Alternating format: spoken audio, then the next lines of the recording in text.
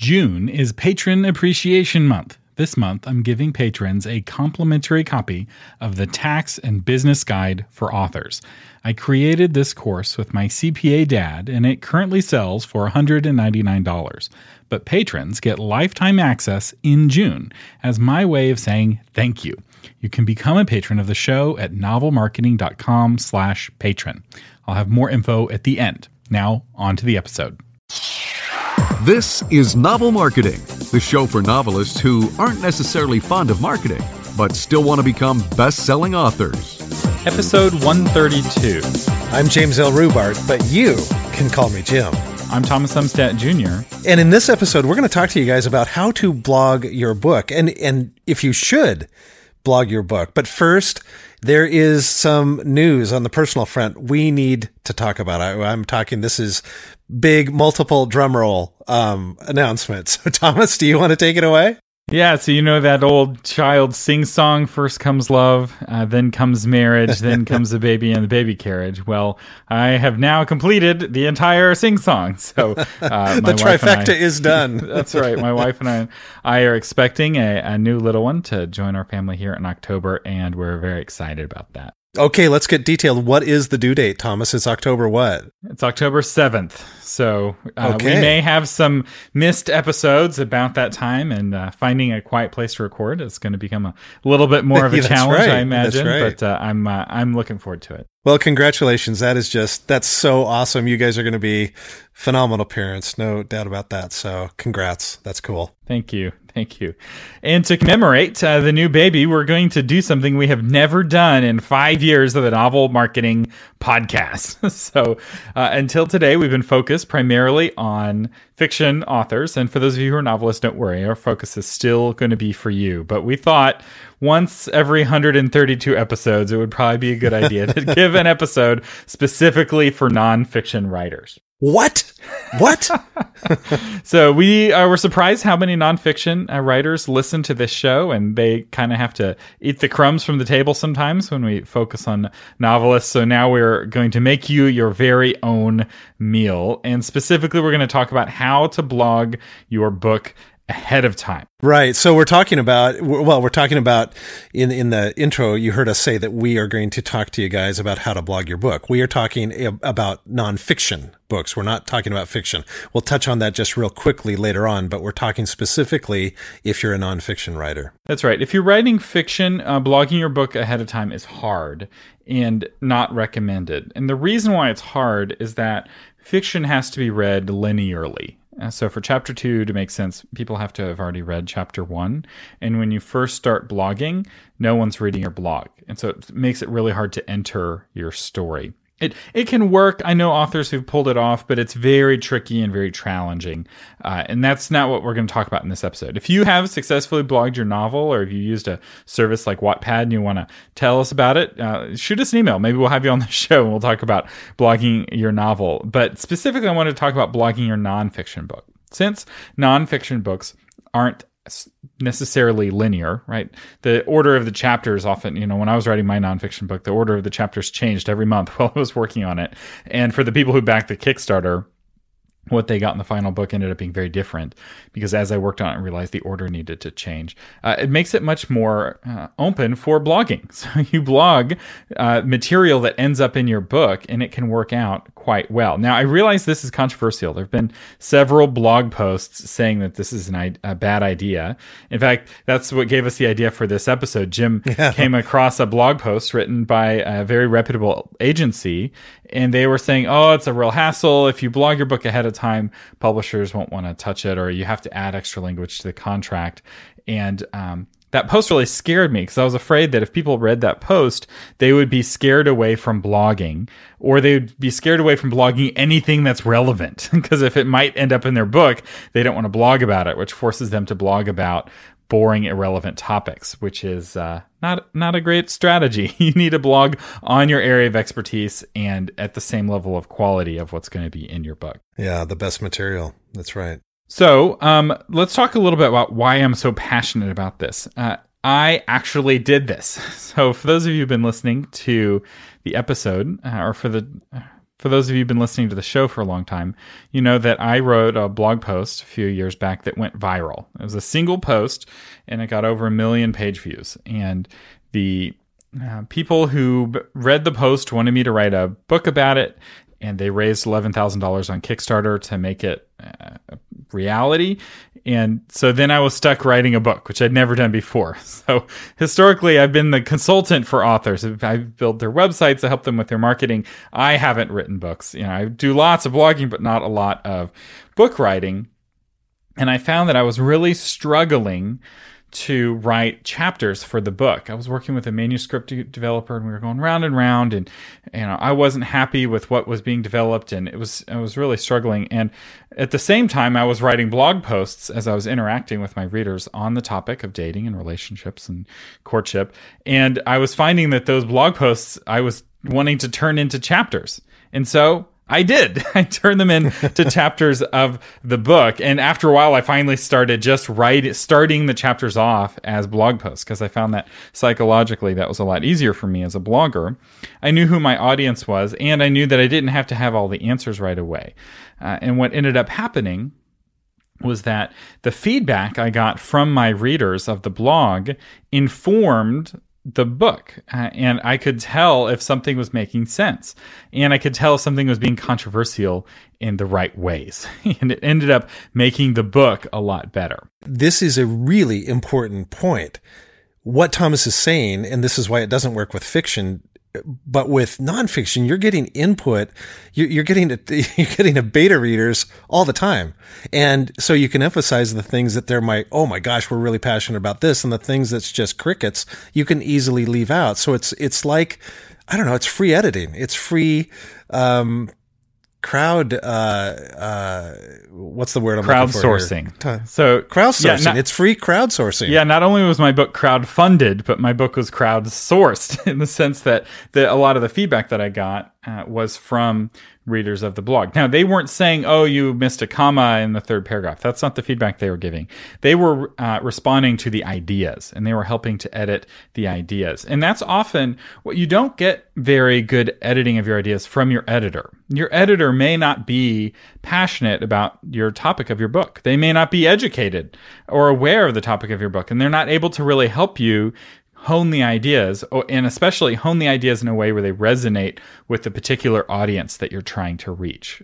Especially if you're traditionally published, you don't have a lot of choice in the editor, and the editor may or may not be able to help you. So they may be able to help you put together a good paragraph or a good sentence, but they may not be able to help you make your ideas really work. And that's where putting your material on a blog first can just be invaluable. So useful to see, everyone misunderstood the point I was making, and they're all angry over the wrong things. Man, it's so good to know about that while it's just a blog post. So when I put it in my book, I'm able to make sure they're not getting angry over a misunderstanding.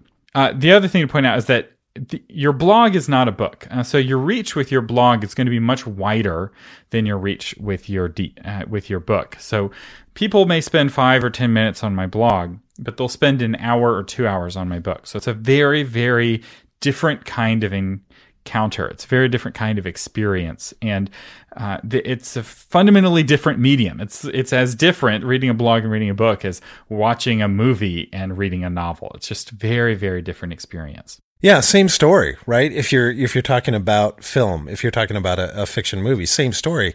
And yet it's a radically different experience. And we're going to talk about a few examples of that later on. But right now I want to read this quote from you, Thomas, because I think this nails it. Saying nonfiction readers won't read your book after they read your blog is like saying that fiction readers won't watch a movie after reading the book the movie is based on. So think of yourself. Are there books that you've read? Let's use Hunger Games, because that's one that became wildly popular.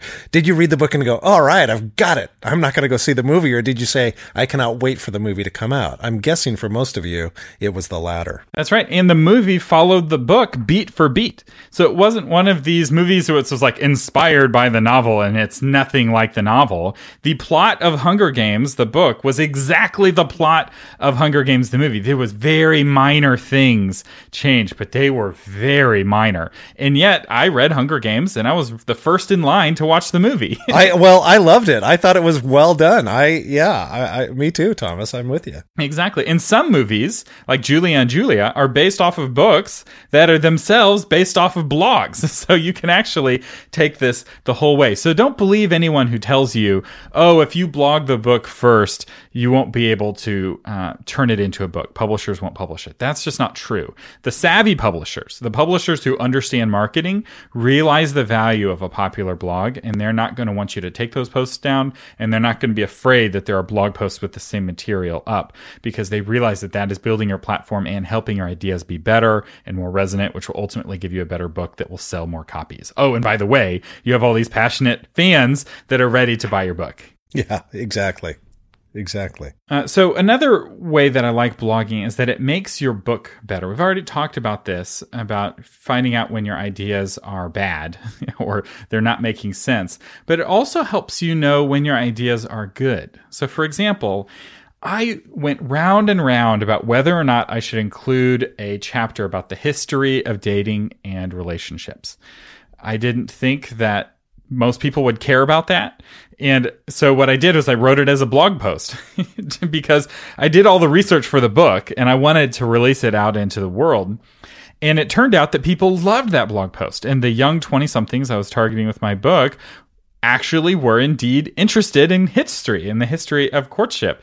And it ended up being the second chapter of my book, and it ended up being the most convincing chapter of my book. So when I'm making my argument, the history chapter is the one that I get almost no pushback on. And what I've seen really changing the debate is the history chapter. More than all of my beautiful reasoning and eloquence and the arguments that I make, it's the history chapter that made the difference. And that chapter almost didn't make it into my book. If I hadn't have blogged it first, I wouldn't have had the confidence to put it into my book. And you can get that feedback not just from the number of comments, but also the number of shares on Facebook and Twitter, and ultimately Google Analytics. So what won me over is I looked at Google Analytics on that post and saw that people were spending 5, 6, 7 minutes reading that post. And I'm like, wow, these people aren't skimming it. They are like sitting down with a cup of coffee and really reading this blog post. There must be something here that should end up in the book. And don't let the technology intimidate you, because technology these days, even the simplest, like Thomas just mentioned, Google Analytics, even the simplest analytics, and you can learn this stuff if you don't know it already, can tell you so much valuable information. For example, I am a columnist on Novel Rocket and will be a columnist on Learn How to Write a Novel. And I have written some columns where I thought to myself, oh my gosh, this is killer. People are going to love this. And people are like, yeah, whatever. And then other columns I'll write and I'll go, I was kind of struggling with that. Not sure if that really is going to impact people. And you get this massive readership. So really, the survey of one, being yourself, you're not the best research subject to find out. Nowadays, with the technology, you can find out that information really literally at the click of buttons. This is an example from music, but Lindsey Stirling almost did not publish her song Crystallize. She wasn't convinced it was a good song, and that's, to this day, her most popular song. So often you do not have good perspective on your own art, whether it's good or bad. Sometimes you're in love with it and it's terrible, and sometimes you hate it and it's amazing. And the only way to get that feedback in a true way is to put it out into the world. Having one editor or one or two beta readers look at it is not enough feedback for you to really know and have that confidence, because they could be wrong too. They may be telling you it's terrible and they're wrong, or maybe you're paying them and they want to tell you that it's good because they want you to keep paying them.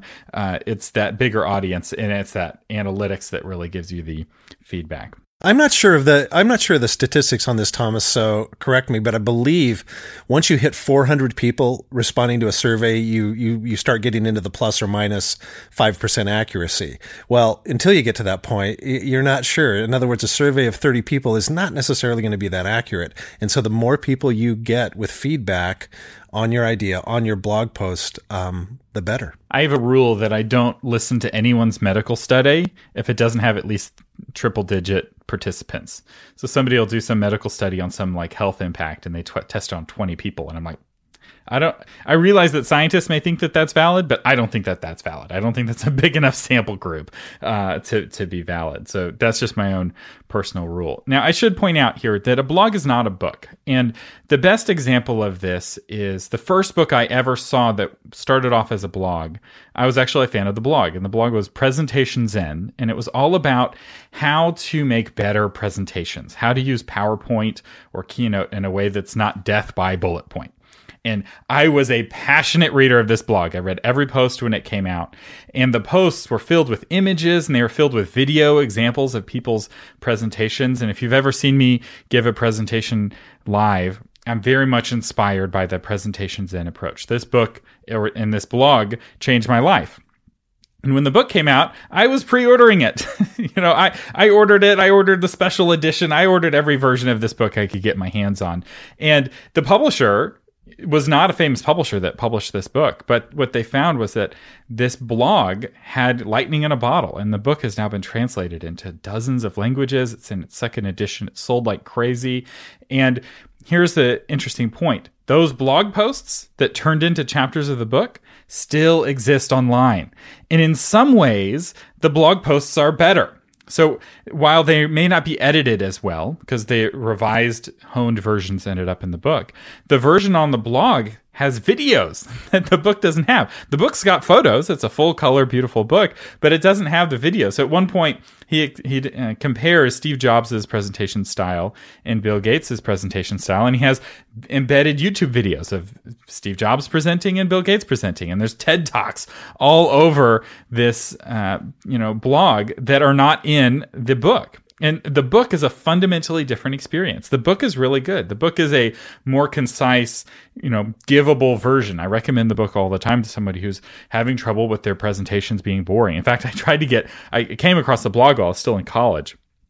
So this has been around for a while. I remember trying to get all of my professors to buy the book in a friendly way without telling them, your presentations are boring. This is death by bullet point. You're killing your students. It's like, you can do it better. But when you read a blog, the other big difference is that the blog is nonlinear. So a good blog post may have a dozen hyperlinks, sometimes dozens of hyperlinks, each that go to other pages. This is one of the ways you can tell somebody who is an experienced blogger from somebody who's kind of an inexperienced blogger. Inexperienced bloggers don't put a lot of links in their posts. Experienced bloggers will have a link on almost every paragraph, both to their own related posts and to other people's posts. But the result of that is that when someone reads a blog post, you don't know what they're going to read next. They're discovering your blog like they're reading Wikipedia, and they're just it's choose your own adventure. Whereas a book, it's chapter 1, then chapter 2, and then chapter 3. You can build your case in a more cogent way, and you don't have to, and you can assume in chapter 3 that people have read chapter 1. Whereas in a blog, you have to assume that people are reading this post without having read any of your other posts. So you have to repeat yourself a little bit more. So while you're you're not copying and pasting from your blog to your book. I think this is a really important point. You are using your blog as a rough draft for a chapter of your book or for a section of your book that you're then honing and focusing into the book. It's not exactly the same. Ideally, it's been tweaked and adapted for its environment. Real quick, I'd like to mention the featured patron for this episode. It's the Time Drifter series by Lauren Lynch. Explore ancient civilizations from a Christian worldview in the historical fantasy Time Drifter series, appropriate for all ages. Lauren Lynch writes faith-based, infused historical fantasies and created to challenge readers of all ages. After many years of focusing on the visual arts, she found she could also paint with words and now enjoys dreaming up stories where the real world collides with the fantastic. To learn more about Lauren and her books, visit laurenlynch.com. And of course, we will have a link to Lauren's website and her book in the show notes. Thank you so much, Lauren, for being a patron of the Novel Marketing Podcast.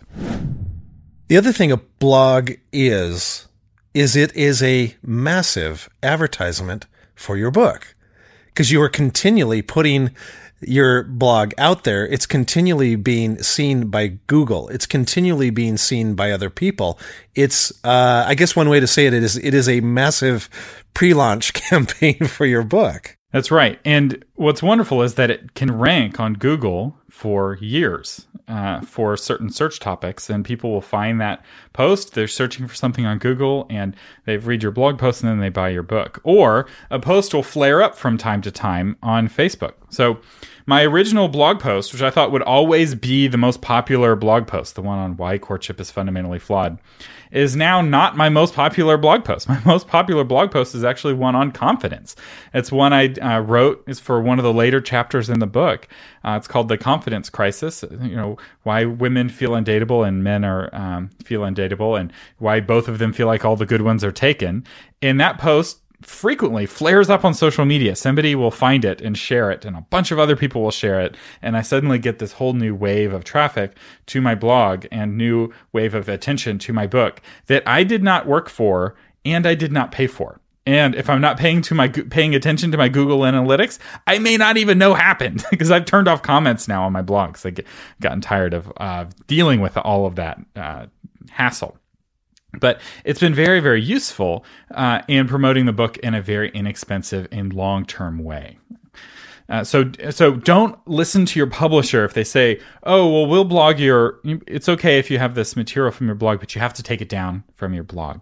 That is very bad thinking. That's like a Hollywood studio saying, we'll make a movie out of your book, but you have to stop publishing your book. It's like, why would you do that? They don't compete. They help each other. It's like what happens instead is typically the publishing company will say, hey, we want to be able to license the movie characters. So Lord of the Rings for a few years has characters from the movie on the cover of the book. And then you'll notice that they stop doing that because that's expensive for them. The movie company actually gets a piece of the action. So when they have Viggo Mortensen on the cover of the book. Now, some people say, well, the contract that I have with my publisher forbids me. Thomas? Uh-huh. Thomas, I just realized some of our listeners out there are going to be offended that you called him Viggo Mortensen. What's his name? Mortensen. Okay, Viggo Mortensen. I'm terrible with Hollywood actors. I'm sorry. You should be happy. I just got his first name. I just had to give you a bad time. I know you did. Well, it's an unusual name, so nicely it's done. One of the only movies I actually know the names of the actors. That's how big of or pseudo know the names of the actors. There you go. Anyway, so some people say, well, the contract I have from my publisher says that this material can't be published anywhere else. And I think this is a really important point to underline. If you're traditionally published, and I realize most of you don't have to worry about this, you're going indie, is that contract is not from God. It's not even from the government. That contract is negotiable. There's nothing in that contract that cannot be negotiated. And all the time, savvy agents will negotiate away that clause, or they'll adapt it to exclude the blog. And that's perfectly fine. You should never approach a traditional publisher as if they are God and you're a humble supplicant. You are partners at best. You're partners at worst, and at best, they're your employee. They work for you. Your agent works for you. Your editor works for you. And you need to be willing to push back and negotiate. And if you have an agent who's not willing to negotiate on your behalf, if your agent is acting like they're on the side of the publisher rather than on your side, get a different agent. There are a lot of great agents out there. And if you're a good author, and especially if you have a popular blog, you have choices. So my blog post that I published, and I did it independent, I had agents who were very happy. I had my choice of agents who were very happy to publish it. They saw the traffic that it was getting, and they were ready to represent it. And one agent say, I can get you a contract in 30 days on this blog post. And I chose not to do that because I wanted to move faster and independently publish it. And because I'm an indie at heart, I guess. But the reality is that the secret is out. I think people have been suspicious for a while, but I'm now out of the closet. Now I'm an they indie. Know.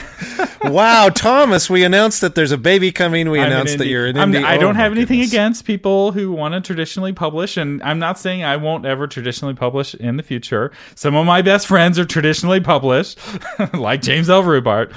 So I'm not racist against traditional published authors. But anyway, the point, though, I'm trying to make is that you can renegotiate your contract and make sure you pick an agent who gets it. The next question, Thomas, this is a big one. We kind of touched on it already, talking about comparing a book, a blog post and book to a movie, right? But the question is, why would someone pay to read your book when they won't read your blog for free? I mean, the information's already there. Why can't I just read the blog. And I want to give an example of something that's a little bit different than we've been talking about. And what this is it's a book called Hyperbole and a Half. Now, this came from a blog post, and our mutual friend Susie Warren said, "Oh my gosh, Jim, you have to read this particular post from Hyperbole and a Half." And so I read it, and I'm just in stitches, right? This gal, she tells a story, but she also draws these cartoons, these very simple cartoons of herself. And I was rolling. I was laughing so hard. Well, it turns out very shortly after that, the book comes out. And the book is simply a collection of the best posts, the best little stories that she's told. So she's gotten that feedback. She knows exactly the most popular posts, or her publisher and she know that. They put it into a book. Well, I bought that book for Darcy for Christmas. Now, I could have said, honey, just get on your computer and go read the blog post. But like you said, it's a very different experience having that book and reading it that way than it is on the blog. And so I bought it, and Darcy liked it so much. It's like, oh my gosh, I have to buy this for our son, Micah. So that's one example of why would somebody pay to read your book when they won't read your blog for free? That's exactly why. And that's a really great point. Part of the value of the book is that it filters the very best blog posts, which can be hard to do on a blog. And since as the blogger you have access, you know which posts are popular, you have a guaranteed hit on your hands. You've already tested this on the crowd. You know what Right. resonates. And this is really important. Now, I will say it also works the other way. If no one is reading your blog for free, you're not going to be able to get people to pay to read your book. And one of the big frustrations in publishing is that traditional publishers often don't know which books are going to be successes and which ones are going to be flops. If only there was a way to test it, to see if there's a market for the book. It's like, oh, wait, there is. It's called a blog. So for nonfiction, you can really reduce the risk. You can blog very inexpensively and see if there's an audience for your book or not. And if there isn't an audience for your book, you don't have to spend all that time and money publishing a book when there's no audience to buy it. And you are blogging on some obscure topic that you don't think anyone is interested in, and you blog on it and the blog goes crazy, and you're like, maybe there is an audience of people who want to hear about the history of courtship. And so you put it in your book. Yeah, that's a good question. That's a good question for you, Thomas. When you wrote that blog post, did you have any expectation it was going to go absolutely explode as big as it did? The history post I was not expecting to be popular. I was expecting my 5 nerd friends to like it and to nitpick it like crazy and be like, I disagree with your historical interpretation. And I was expecting it to be very controversial. But it turns out no one knows anything about history. And I guess my historical analysis was pretty sound. I've not gotten any pushback on the history chapter. And I'm summarizing 4,000 years of history. And I'm not a historian. So I was looking like, this is a high-risk chapter to write. But the reality is people are like, this makes sense. Because no one's really explained how we went from paying bride prices, where the man buys the woman from her father, to paying a dowry, where the father pays the woman to get married. It's like, that's a huge shift. How did that happen? Where did that happen? And I didn't know when I started writing the book. I had to do the research. When I found the answer, I was like, wow, that's fascinating. And if you're curious, you can read it in that chapter. And if you're interested, you can buy the book, or you can just read the chapter. And that's okay. I'm okay with you just reading that one chapter on my blog and not buying the book, because my goal ultimately is to spread the word and to fight obscurity, because once people know who you are, the money becomes easy to find. We have a real quick case study on this. Jim, tell us about the book Stuff Christians Like. Stuff Christians Like. This is by a guy named Jon Acuff, who has moved into other types of books and business leadership and 30-day hustle and challenges and things like that. But Stuff Christians Like is really what put him on the map. But it didn't start off as a book. It started off as a blog. And it's one of those blogs, again, Thomas, where I'm reading this thing. It's cracking me up. It's so insightful. It's written in such a humorous manner. And you'll notice on the cover of this book, again, the name of it is Stuff Christians Like. You'll notice there's this picture of a side hug on the front cover. Now, John writes about all these different subjects, right? Like guitar guy. There's always guitar guy in your youth group, and everybody wants to be the guitar guy or hang out with the guitar guy. So he could have chosen a lot of different images to put on the cover of the book. But which one did he choose? He chose to feature the side hug, right? And that's the reason he did that, is because it was one of the most popular posts from his blog, Stuff Christians Like. And so his publisher, HarperCollins, was smart enough to go, aha, let's take that recognition. Let's take people's knowledge of that. Let's take the truth that people will resonate with that who haven't seen it before. And we're going to put that on the cover so people will take a look inside the book. And an important thing to note here is that he wrote hundreds of posts about Stuff Christians Like. I think he was blogging almost daily for a while. So he has, 300, 400, 500, 700 posts. And some of those posts flopped. And they weren't funny. They didn't resonate. People were like, oh, that, maybe it was about some obscure aspect of Christian culture that making fun of it didn't resonate because most people didn't get that joke. And you know what? Those posts weren't in the book. He only featured the most popular posts. And the other thing I think that's important to point out is that he did put things in the book that were exclusive to the book. And I did this too. So you can't get my entire book reading the blog. Some of the material is exclusive to the book. So I'm not saying necessarily that 100% of the content has to be vetted through your blog. I think that you can have a mix. I think that Jon Acuff had about a 60-40 mix. I think that that's a good mix, but it may be different for you. I don't think there's a clear answer to what the best mix is. Jim, I think for the cartoon book, a lot of cartoonists do have a 100% mix where every single cartoon that's in their book was first on their website. And I've seen that done quite a bit. So I don't know if there's a clear answer to this, but feel free to have something exclusive just to your book. You don't have to put it all on your blog. Yeah, that's a smart idea because then they feel like, oh, nowhere else to get it. I've got to have the book. That's right. So bottom line, as an author, your primary challenge is not piracy, it's obscurity. We say this quite a bit on this show, and blogging can be one of the best solutions to the obscurity problem, both for you and for your book. So it's a great way to test your ideas and find your audience and find your resonance to find which ideas resonate with your audience. It's not for everyone. You don't have to blog your book first to succeed, but I find it, especially for nonfiction, to be incredibly helpful. And it also helps make you a better writer. So we talked a couple episodes about writing short stories as a novelist. Well, writing a blog post is the nonfiction equivalent to writing a short story. This is very, very similar. It's like a whole book, but in only 1,000 pages or only 2,000 pages. And ultimately, I've been convinced that blogging your book ahead of time can help you sell more copies of your book, not less. All right, guys, this has been a long episode, and so we're going to talk about our sponsor very quickly. The sponsor is us. The sponsor is Patreon. And if you have not signed up for that yet, if you've not become a subscriber, we'd love you to go and at least check that out and see what it's all about. You can go to Patreon. Actually, go to novelmarketing.com and you'll see a little button that describes what Patreon is. Essentially, it's a way to support us and get some extra bonuses and some special behind-the-scenes features that you don't get as a normal subscriber. If you just want to keep listening for free, great, we love that. But if you'd like to support us, you can find out a little bit more about that by going to novelmarketing.com and looking for that Patreon button. Our first bonus episode is live. It's all of our episodes on Facebook. So all the advice that we've ever given you on Facebook is all in one episode. It's for Patreon backers only, and you can get that in your podcast player. There's a special patrons only feed.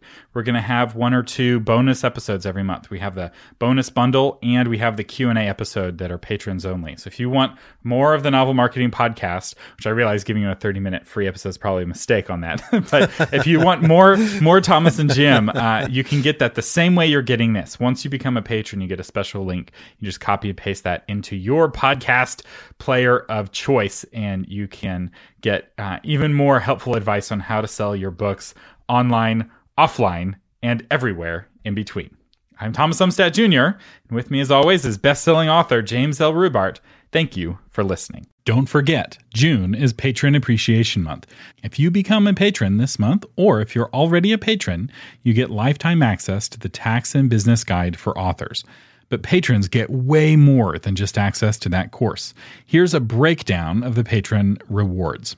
There's 3 different reward levels at different pledge prices. At $4 a month, you get access to the Tax and Business Guide for Authors, like I said, but you also get a bonus episode every month. the ability to ask live questions in the monthly Q&A episode, and over $800 worth of discounts on other Author Media courses, and free Book Vault setup. At the $10 a month level, you get everything I just talked about in the $4 level, plus access to the podcast host directory. This is a directory of the email addresses and contact information for over 100,000 podcast hosts that may be interested in having you on as a guest to talk about your book. And you also get access to AI Thomas. This is a GPT-4 chatbot that I've been working on for the last several months, and it answers questions based on over 500 episodes of the Novel Marketing Podcast and the Christian Publishing Show. But here's the best part. It cites its sources, so you can click to read the blog post that inspired the answer. So even if you don't like AI, you can think of it as a super-powered search engine to help you find the novel marketing episode that specifically answers the question that you have. And then at the $25 a month level, you get everything I've already talked about, plus your book featured from time to time on the podcast. If you want my help in your publishing journey, become a patron today, and you can become a patron at novelmarketing.com/patron. That's novelmarketing.com/patron.